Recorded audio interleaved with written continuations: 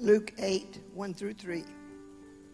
Soon afterwards, he was traveling from one town and village to another, preaching and telling the good news of the kingdom of God. The 12 were with him, and also some women who had been healed of evil spirits and sicknesses. Mary, called Magdalene, 7 demons had come out of her. Joanna, the wife of Chuza, Herod's steward, Susanna, and many others who were supporting them from their possessions. Now, some of you know I'm a little bit strange, a little bit odd. I do things differently. Here's an example of one of the things that I think that I'm different in than most of the rest of the world. That when it comes to a choice between good news and bad news, I like good news. I know that kind of makes me kind of weird that way, but if I had a choice between good news and bad news, I would always choose good news. You remember when you opened up that report card on your way home from school? You wanted good news in that place. You get an email from your boss, and as you hit enter to open that email, it's either going to be good news or bad news. You want it to be good news. This time of year, we kind of have that sense when we turn in our taxes. Man, the result of those taxes and all of those forms are either going to be good news or bad news. You know what I like? I like good news. Every once in a while, somebody might pull me over with some blue lights. They pull up to my window. I'd like good news. I'd like to say, you know what? I just wanted to pull you over and compliment you. That is the finest driving I've ever seen in this town in the last 15 years. I like good news. Here's the fantastic, wonderful, amazing thing. Jesus brings good news. In fact, our passage of Scripture here in Luke chapter 8, these first 3 verses, it says that Jesus went from the towns and villages and the cities, and he proclaimed and he preached good news. That's what he brought, was good news. What is Jesus going to tell us about today? He is going to tell us good news. I love to hear that. I love to think about that. It is an amazing thing, and if you stop and think about it just for a moment, think about what it is that we are saying here in this moment. We are saying that when God himself stood in front of these people, talk about a report card moment. God himself stands before them. Is this going to be good news or bad news? And what Jesus proclaims is good news. Good news. What is that good news? Well, first of all, it's the fact that God himself is standing there in front of you. And what is that good news that he brings? He brings good news that there is forgiveness for every person who has ever lived and everything that was ever done. And he speaks into the corners of this universe and says, you can be forgiven. It is good news. He comes and he brings salvation, rescue, redemption, new life. And it is good news. And he brings peace, rest, and healing for our soul. I want you to hear that when Jesus shows up and he walks amongst the people of this earth, with his voice echoes and continues to reverberate through this universe. What Jesus brings is good news. It's good news. In fact, when we hear the voice of Jesus, it is a good news confetti cannon. When we hear the voice of Jesus, it is like good news in an IV drip. When we hear the voice of Jesus, it is like a good news earthquake that shakes us for the soul. What Jesus brings is good news. He went from place to place proclaiming and preaching the good news. Now that does lead me to a question. What happens when the good news is proclaimed? What happens when God himself shows up, when his words are echoed, when his words reverberate through this universe? What happens when God himself speaks good news over you and over the whole world? What happens when good news is proclaimed and preached? Because that is his message. Well, I think we see in just these handful of verses, we see some pretty significant things happen when the good news is proclaimed. The first thing that I'd want you to notice is that a new community is created. There's the creation of an amazing community. Again, just 3 verses that we're looking at here this morning, but it tells us that Jesus is preaching and teaching the good news, and with him are the 12. The 12.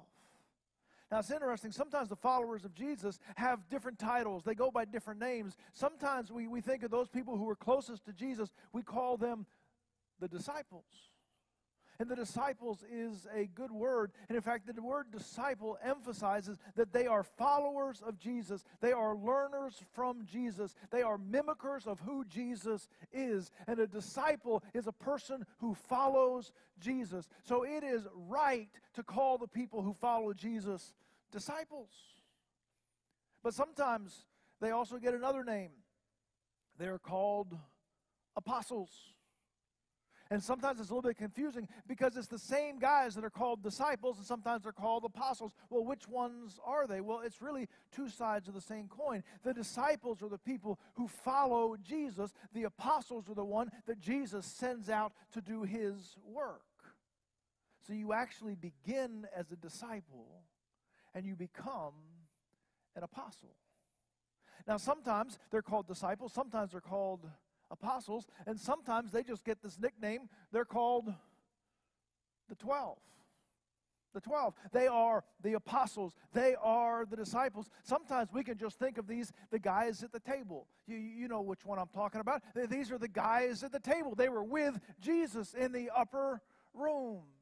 And so as Jesus goes and he proclaims the good news, he has around him men that he has called and that are his disciples who will eventually become apostles. And they get to be with him in these great moments in these kinds of places. But the passage also tells us that as Jesus is going about preaching and teaching the good news, and he has the 12 with him, that also with him are the women. And in fact, it's really interesting because in this passage of Scripture, it is paralleling. You have the 12 disciples, the apostles, the 12, the guys at the table. But at the same time, in the same circle, in the same group, in the same traveling entourage, are the women. And this is really significant, and we don't have time to spend a ton of time here, but we can't walk past this. That one of the things that is dramatic about Jesus is the way that he gave life and dignity and value to everyone, even to people that maybe the rest of culture and the rest of society did not give equal value and weight to. In fact, we see that in the way that Jesus deals with women all the way through the Gospels. We saw it just in the verses just above this one where the woman comes and expresses her great gratitude toward Jesus. And the Pharisee at the table says, if he knew what kind of woman this was that he's letting touch him. And Jesus gives great affirmation and value and dignity. And that's not the only story that we find. In fact, here we have the names of several women that are part of the entourage, that are just as present as the 12. And it's a very significant thing in this culture of that day, and sometimes of this culture and of this day, that there would be given weight and value and dignity to these women. In fact, we see these same ladies again at the end of Luke, at the end of chapter 23 and the beginning of verse 24. we see these women again at the cross. They are the ones that stick around. In fact, most of the 12 hit the road, but it was the women who were there at the cross. And then we discover that on that Sunday after Jesus' death, in chapter 24 and verse 9, it says, "And returning from the tomb, they told all of these things to the 11 and all the rest." It was Mary Magdalene and Joanna and Mary, the mother of James, and the other women about whom these things were told to the apostles. It was the women who were the first to proclaim that Jesus is alive. He is not here. He is raised from the dead, just like he said it was. You know who's the person who got to announce that news first? It was the women that were around Jesus. If you take a look at the birth of the church in Acts chapter 1, in the birth of the church in Acts chapter 1, Jesus has just ascended into heaven. And in verse 12 it says, "Then they returned to Jerusalem from the mount called Olivet, which is near Jerusalem, a Sabbath day's journey away. And when they had entered, they went to the upper room." Now, we're not sure if that's the exact same upper room or whether it is a similar upper room, but it is possible that it is the same upper room where they were staying, and Peter and John and James and Andrew and Philip and Thomas and Bartholomew and Matthew and James the son of Alphaeus and Simon the Zealot and Judas the son of James. All of these were in one accord, devoting themselves to prayer together with the women and Mary, the mother of Jesus, and his brothers. And in those days, Peter stood up among the brothers. It's an amazing new community. One other place, we won't look at all of it, but in Romans chapter 16, Paul signs off the end of his great letter, and he sends greetings to many of the great leaders in the church. In fact, in Romans chapter 16, sometimes it's a hard passage to read because it's just name after name after name. In fact, there's 28 church leaders that Paul greets in Romans chapter 16. More than a third of that group are women. It's a big deal. I love the fact that we get to look at this passage this morning because last Sunday we identified our deacons and we had the men who serve as deacons in the life of this church fill up our choir loft. We ordained and installed brand new deacons into the life of our church, and we are grateful for the men and the ministry that they have in the life of this church. But we do not overlook that God sees, values, and has a place for all people in the life of this church. I am grateful that there's not a committee in this church that doesn't have a woman on it and that doesn't provide or does not gain insight from the wholeness of the life of this church. That is what Jesus does. He creates a community that includes the 12. It includes the women. And then at the end of verse 3, it says, "And many others." And many others. One of your translations says many other women, but I think most of the translations just say many others. In other words, when you take a look at the people who are with Jesus, the people who are part of that community, you have the 12. And then you have the women that are kind of a surprise. Other people did not expect that the women would be given this prominent role in Jesus' ministry. And then you have many others. Who are many others? I don't know. There's a lot of them, and there's others. That's what I can tell you. But there are other people who are followers of Jesus who aren't part of the 12, who have not gotten their names inscribed in Scripture, but they're part of the people of God. They're the followers of Jesus. They belong to this community. We don't know their story, but they're there, and they belong in that place. Here's what I would tell you. If you are in Christ today, you're one of the many others. You're one of the many others. And so we gather together as part of this amazing community that is unlike any community that ever existed before, because of the way Jesus received all people. I want you to know that you are part of the community with Jesus. You are part of the community with the 12. You are part of the community of the women who were the first testifiers of the resurrection. You are one of the many others. It's an incredible community to be part of.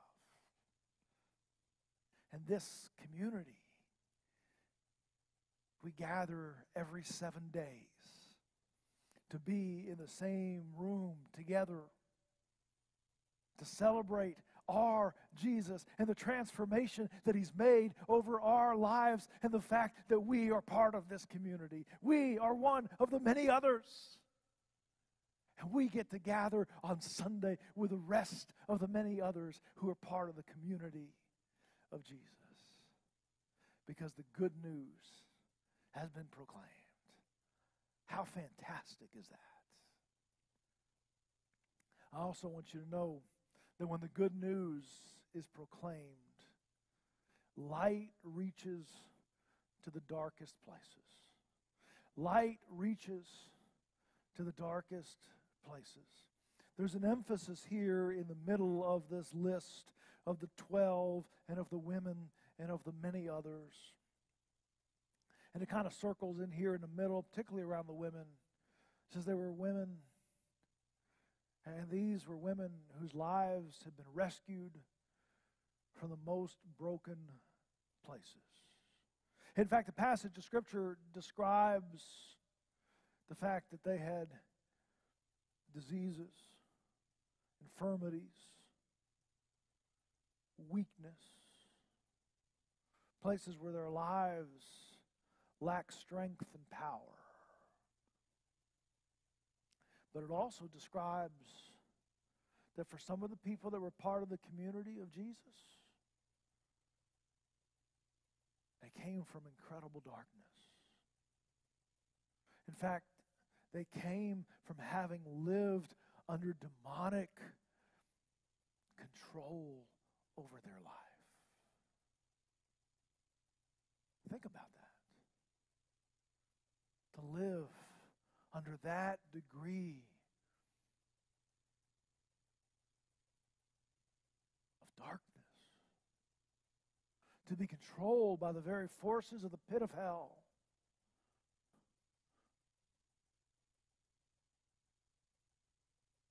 And that's who Jesus invited in. Because that's what the good news does. The light reaches even to the darkest of places. Even to those lives that are most broken. In fact, if you were to take a survey before Jesus showed up and said, listen, we need to find the best followers of Jesus, everybody put your resume forward. I don't know who would put a resume forward that says, I'm currently under the grip of demonic forces. My life is broken. I'm sick. I have no power. I have no strength. I'm full of infirmity. And Jesus says, that's it. You're in. You're in. What a strange kind of resume collection that says you're broken. Have I got a place for you? Have I got a place for you? You're under the grip of darkness. I've got a place for you. I've got a place for you. The light reaches to the darkest places. Strange thing happened on Monday. You know, Mondays are, well, they're Mondays. But I was at PJ's. Sometimes I start my week there, try to knock out some of my first tasks of the week before I start working on other things. And so I'm there, and I'm working a little bit on a couple tasks. And while I'm on it, I've just got some ideas.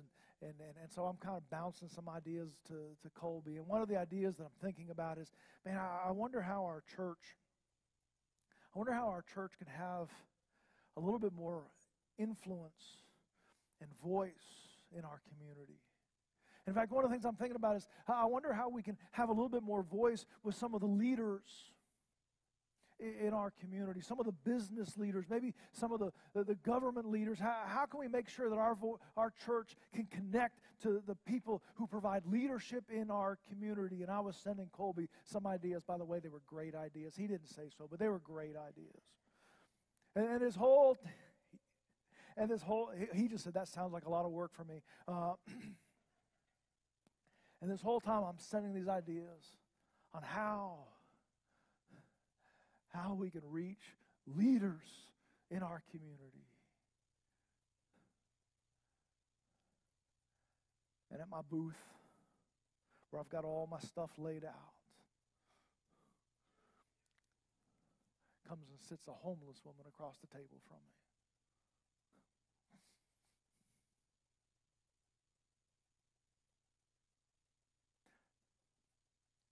I'm going to talk about reaching leaders.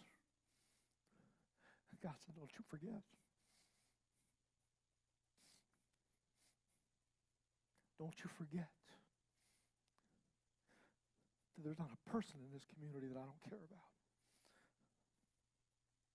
Whether they're bright and shining, powerful, or leaders, or a homeless person who talks to themselves and won't let you even talk to them.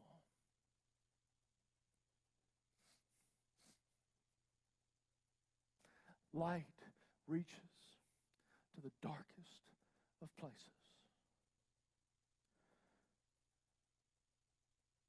But I also want you to see that the light also reaches to the polished people. We see Mary Magdalene and the 7 demons that had controlled her life, and the other people who have been broken by infirmity and disease. But then we also come across the name of the woman who's married to basically the chief of staff of the king. In terms of the social life of the day, she would have been at the top of that list. A couple notes about that. Just because you're at the top of the social order doesn't mean that there isn't darkness that has invaded your life either. Darkness doesn't just show up at social economic levels. But I also want you to know that the gospel, the good news, also reaches to people that we would call successful. The good news speaks to their life as well. When the good news is preached, light reaches to the darkest of places. I read someplace online today, I don't know, this week, I don't know whether it's true or not, that somebody has found a habitable planet that's only 31.7 light years away. It's good to have a backup. I mean, it's good to have a backup. So here is the good news. We have found a planet, maybe, and it's only 31.7 light years away. Now, light traveling at the speed of light, that's how fast light normally goes, at the speed of light, how much ground it covers in a year. And somebody said, well, keep in mind that we currently take 30,000 years at our technology to cover 1 light year. So, folks, good news, we can get there in about 900,000 years. Okay, so don't push, don't shove, we'll all get in an orderly line. Sometimes it takes light a while to get to you. But the light of Jesus reaches into the darkest of places right now. Right now. There's one more thing that happens, at least in this passage of Scripture, when the good news is proclaimed, and that is that we all become part of the mission. We all become part of the mission. This third verse in the passage tells us that many others also contributed to the support of the rest. Now, this is really interesting. I think, first of all, that if your life has been held in the grip of darkness, and you've been under the control of demonic forces, you probably have not done well with your money. You're probably a vulnerable person in that way. But I think that the emphasis here is that they're also supporting the ministry of Jesus. Now think about this. Jesus spoke the world into existence. Jesus turns water into wine. Jesus takes a little picnic lunch and feeds 5,000. Jesus can make the blind see. Jesus can make the lame to walk. And yet, the mission of Jesus was significantly empowered by the gifts and the financial support of the people who were part of the church, part of that community. I'll tell you what that means. What that means is that we have this privilege of being part of the financial life of the mission of God, of the church itself. It means that when we are invited to be part of supporting the ministry of Jesus' work, it is one of the signs of belonging. It is one of the signs of being part of this community. The community includes the 12, it includes the women, it includes the many others, it includes you and me. And part of that process is that you and I are also invited to use the resources that God has given to us to accomplish the work of God. The passage emphasizes that the ministry of Jesus, when he walked on this earth, in the midst of all the miracles that he did, his ministry was supported by the regular people who made up his ministry. If that were the case in his day, then we have to understand that it's consistently the case in our day. It's an incredible thing that you and I are invited to be part of that mission. It's a great sense of a statement that says, I belong in this community. And I am part of what he is doing. When Jesus comes, he speaks good news. When Jesus comes, he speaks good news. So what happens when you hear good news? How does that impact your life? How does that rearrange your life? Is there a decision you're supposed to make today? Is there a commitment that you're supposed to make? Is there a sin that you need to seek forgiveness of this day? Is there a person that you're supposed to invite to be here next week? Is there a commitment of your own faith that you need to renew in this day? Is there a part of your life that you're supposed to hand over to him and say, Jesus, I know that this is weak. I know that this place, this part of my life lacks strength. Would you give it power? Would you give it strength? Would you transform this weak part of my life and make it strong? God wants to do lifelong work in your life today. Would you let him do that? Let's pray. Our Heavenly Father, we want to hear your voice. We want to hear your words. But Lord, we want to respond to your presence. And so across this room, whatever it is that you need to do and that we need you to do, Lord, would we yield ourselves to it? We pray it in your name. Amen.